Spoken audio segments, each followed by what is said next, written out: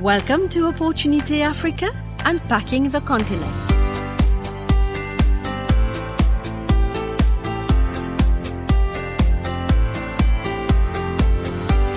Today, Brendan and I are privileged to be joined by Colin Coleman, formerly the Chief Executive Officer for Goldman Sachs in Sub Saharan Africa. We've asked Colin to give us an update on his views on the future of investment in Africa. Colin, welcome. Thank you. Colin, maybe for me to start, as Rudolph touched on, we read your paper that you delivered on the 26th of February at Yale, entitled China versus USA, A Battle for Africa's Future, with great interest. And we want to thank you again for agreeing to talk to us and to update you on your views, specifically in light of what has happened since then, not least COVID and the election of Joe Biden. I think both of which would have major impact on Africa's economic fortunes. But perhaps as a starting point, maybe you can give our listeners an overview of your paper, of the developmental needs for Africa, and then we can look at some of the impacts of the current events that have happened on your paper itself. Okay, there are really four main ideas in the paper. Number one, that it's essential in the world that the world cooperates rather than competes to drive Africa's growth over the next century. Underpinning this is that the population of Africa is set to rise to 39% of the world's population. In other words, 2 out of 5 people in the world are set to be Africans by the turn of the century. It's essential in the world that the world cooperates rather than competes to drive Africa's growth over the next century. And in order for us to be able to break this dislocation between size of population and share of world economy, Africa's economy needs to rise, and it needs a lot of help to do that. Number two, China has a long-term strategy to achieve a partnership with Africa, and is throwing resources driven from the center of the state at Africa. And we can delve into all the ways in which it is doing that, but it is a military, economic, social, political, financial, and resource strategy that is coordinated and driven from the center by President Xi Jinping. Three, the United States is more present in Africa than people think, in respect of investment, in respect of trade, in respect of aid, and to some extent in respect of military presence. But it is being outstripped by China, and China and the United States are both competing to dominate the African agenda.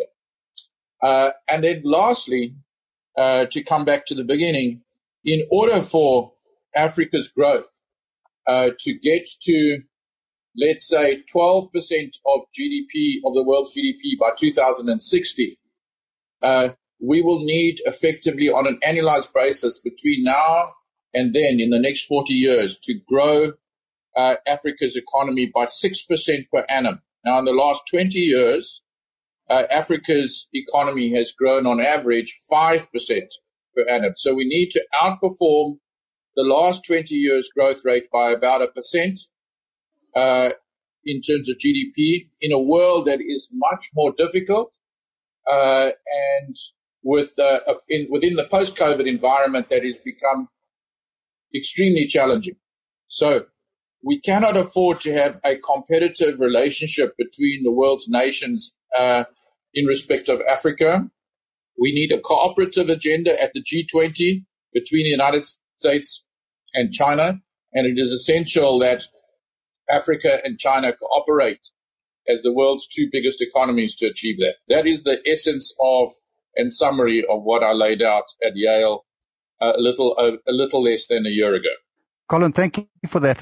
What we'll do is we'll put a link to this article in the header to the podcast so that our listeners can actually go and read the detail of that presentation you did in February last year, because I think it's very pertinent in terms of the discussion we're going to have now. What I want to ask you is there's now a major change in America with a new administration coming in. And with a very different style, one can already observe. And I wanted to ask you how you think that is going to change the dynamics in the competition between America and China as it pertains to the economic battle for Africa. Well, firstly, in terms of its political makeup, its commitment to diversity, and broadly its commitment to multilateralism in the world, the Biden administration should be one that will much more sharply focus on the African agenda in a constructive way. The Bush administration narrowly focused on the HIV and AIDS dynamic. The Obama and Clinton administrations tried to evolve a trade relationship. The Trump administration was largely absent from Africa. And I expect the Biden administration to embrace and address a combination of a trade, military, and investment agenda in Africa that could up the momentum of U.S. engagement. But at the same time, as I said, the multilateralist approach won't get rid of the tensions between China and the United States, but will mitigate them. And we should have a far more constructive backdrop for Africa. Finally, to say, the global economy looks set to expand in 2021, I think on average around 4%. But China's expansion is looking to be quite strong. So back to about 8% growth is what I saw projected by some economic analysts recently for 2021 from, the trend growth of around 6% pre-COVID. So we should see a snapback in China. We are going to see a snapback in the United States on the back of confidence over the pandemic vaccination program. And we will see rising commodity prices and so on, which will be good for Africa, for commodity exporters and for mineral exporters like we have in many countries here. Net, in a rising global environment, Africa needs to try and sort out and address its local issues, particularly with respect to COVID, to optimize the growing confluence, including China, Africa, including the global economy, including rising commodity prices. Colin, we started traveling into the US in about 2007, 2008, when the sort of African story was being embraced, particularly in the US. And over time, and particularly sort of in the last couple of years, Africa couldn't seem further from the investment focus of private equity funds or family offices. But what do you think it will take for US firms to commit to investing in Africa? And do you think the likes of the DFC, the ex-OPEC debt vehicle, will provide the impetus and the resources to allow investors to venture into Africa? I think, as I said, there's a much better backdrop around growth. And investors at the end of the day, whether they're private wealthy individuals, institutions, or companies, are looking for growth and for superior growth. In order for them to get confidence that that will arise in Africa, there are a couple of major domestic issues that need to be addressed across the board. Number one, corruption and lack of efficient government in many countries. In Africa being 54 countries, one doesn't want to generalize, but I think that's true in many places.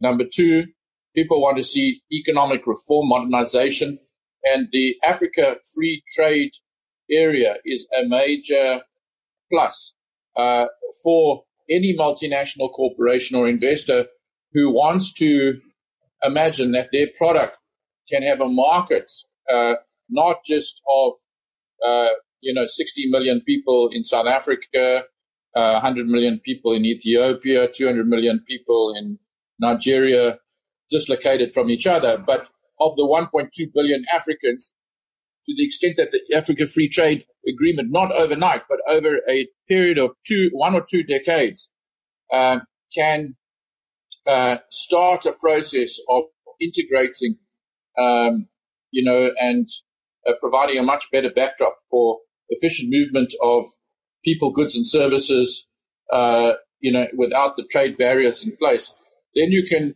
attract manufacturing into many countries on the basis those manufacturing plants have a market on their doorstep of 1.2 billion, not just the local markets.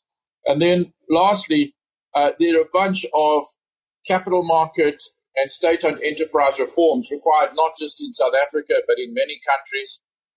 Where outside South Africa, there's no real capital market or liquidity in the equity or debt markets, particularly in the equity markets.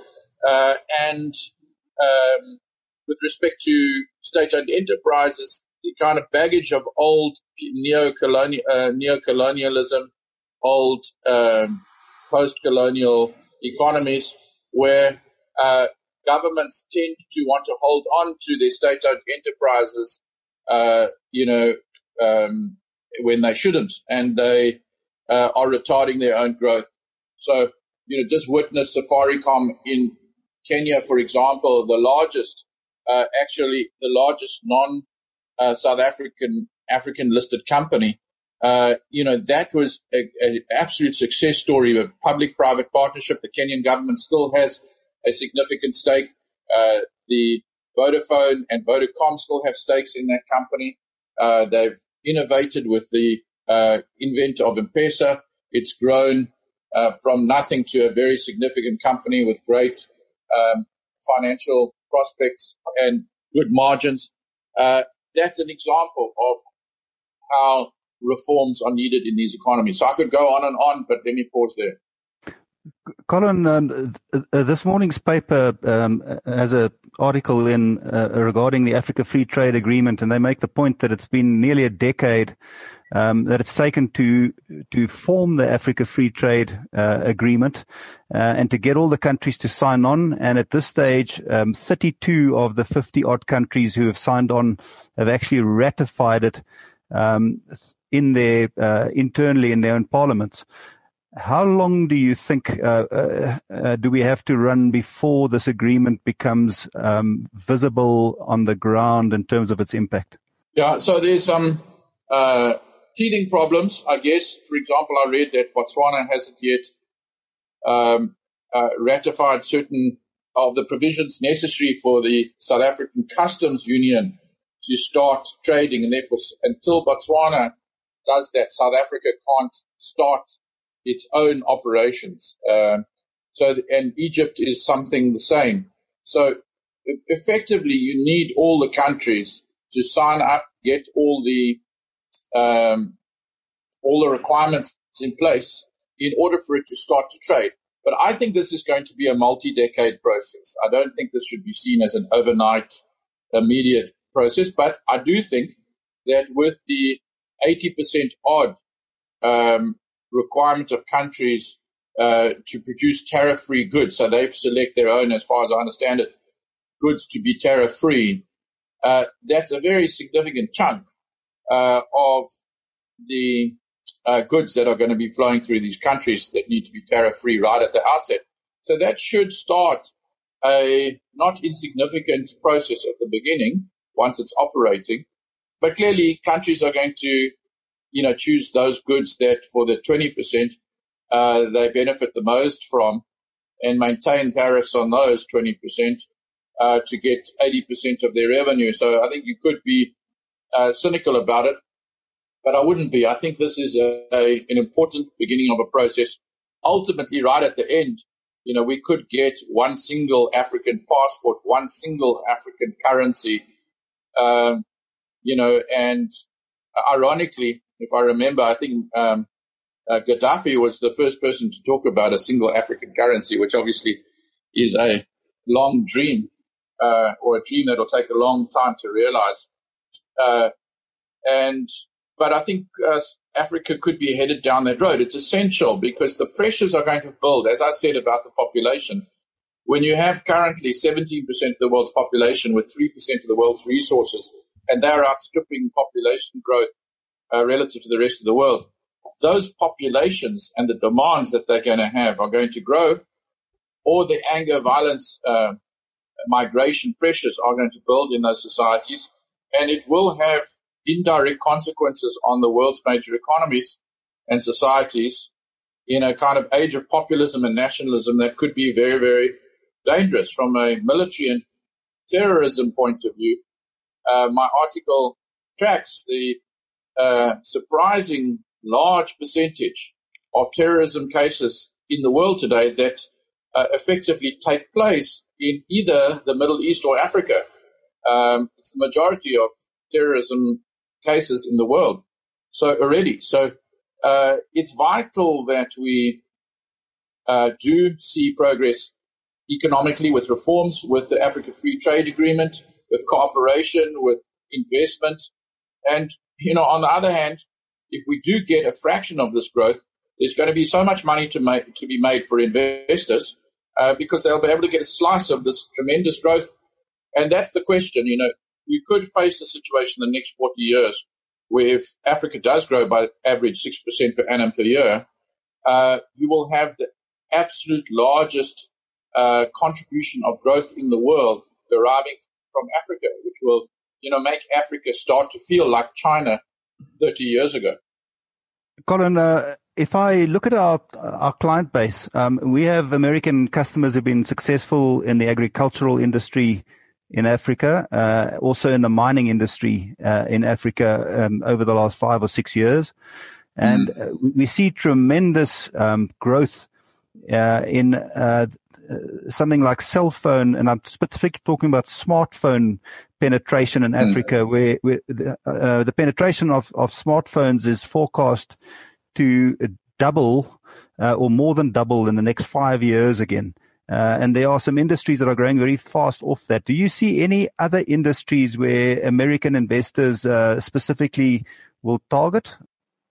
Well, when I was at Goldman Sachs, you saw a wave of consumer investments from the beverage companies, Coca-Cola, from Pepsi, from Kellogg's, from a number of them in the consumer space. I think you're going to see that carrying on because the consumer dividend of the demographic growth is going to be huge.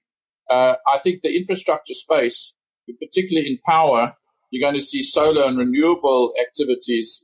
And I've always sort of thought that battery-fired power is going to be a solution the same way as the cell phone was to the fixed line dead industry in telecoms, and just leapfrogging that. And I think so that's going to be a big area. And then I think that with the right policies, manufacturing and industrialization, there are some countries like Ethiopia that have, very solid policies to attract low-cost labor and provide that low-cost labor to industrialists and manufacturers who are effectively exiting countries like China that are becoming more high-cost in their labor and want to have low-cost production. So I think there's a number of these areas which are quite promising.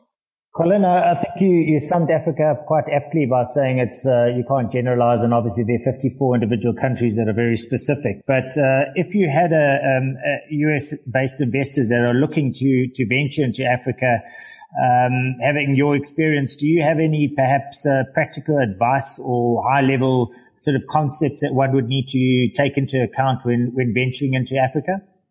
Well, I think the first place to start, and I say this to my students, I'd say it to businesses, that when I was at Goldman Sachs, is the large countries are the engine room of Africa. And you can identify the large countries on one hand, sort of South Africa, Nigeria, Angola, Kenya, Ethiopia, maybe you just add Egypt and Morocco in the North Africa space. It's probably a truism to say that no amount of growth in the smaller countries like Rwanda, Ghana, Tanzania, Mozambique, etc., is going to mean anything or move the needle if those big countries' engine rooms are not firing on all cylinders. So what you want to do is you want to find a hook into Africa in one of those big countries, choose your space, and then, effectively use that as your nerve center for your business and build from there. Some people have done that in Nigeria. Some people have done that in South Africa. Others have done it in Kenya.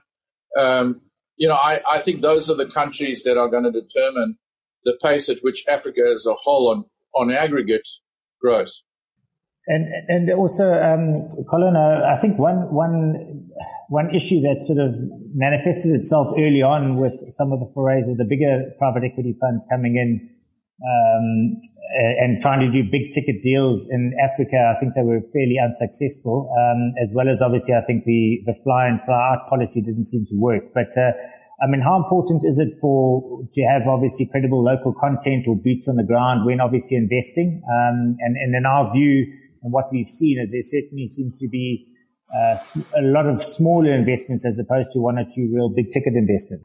Yeah. So look, I think it's critical that people have an on the ground presence. That might be a small presence, but I think you need to invest wisely. You need to, if you're employing, let's say, a head of an office in a particular country, you don't need to employ many people, but you need to employ the right people, and you need to pay for that. Otherwise, you'll get bad information and you'll make bad investments. And that has happened, by the way. So, getting the right people on the ground, number one. Number two, partnering in these local markets.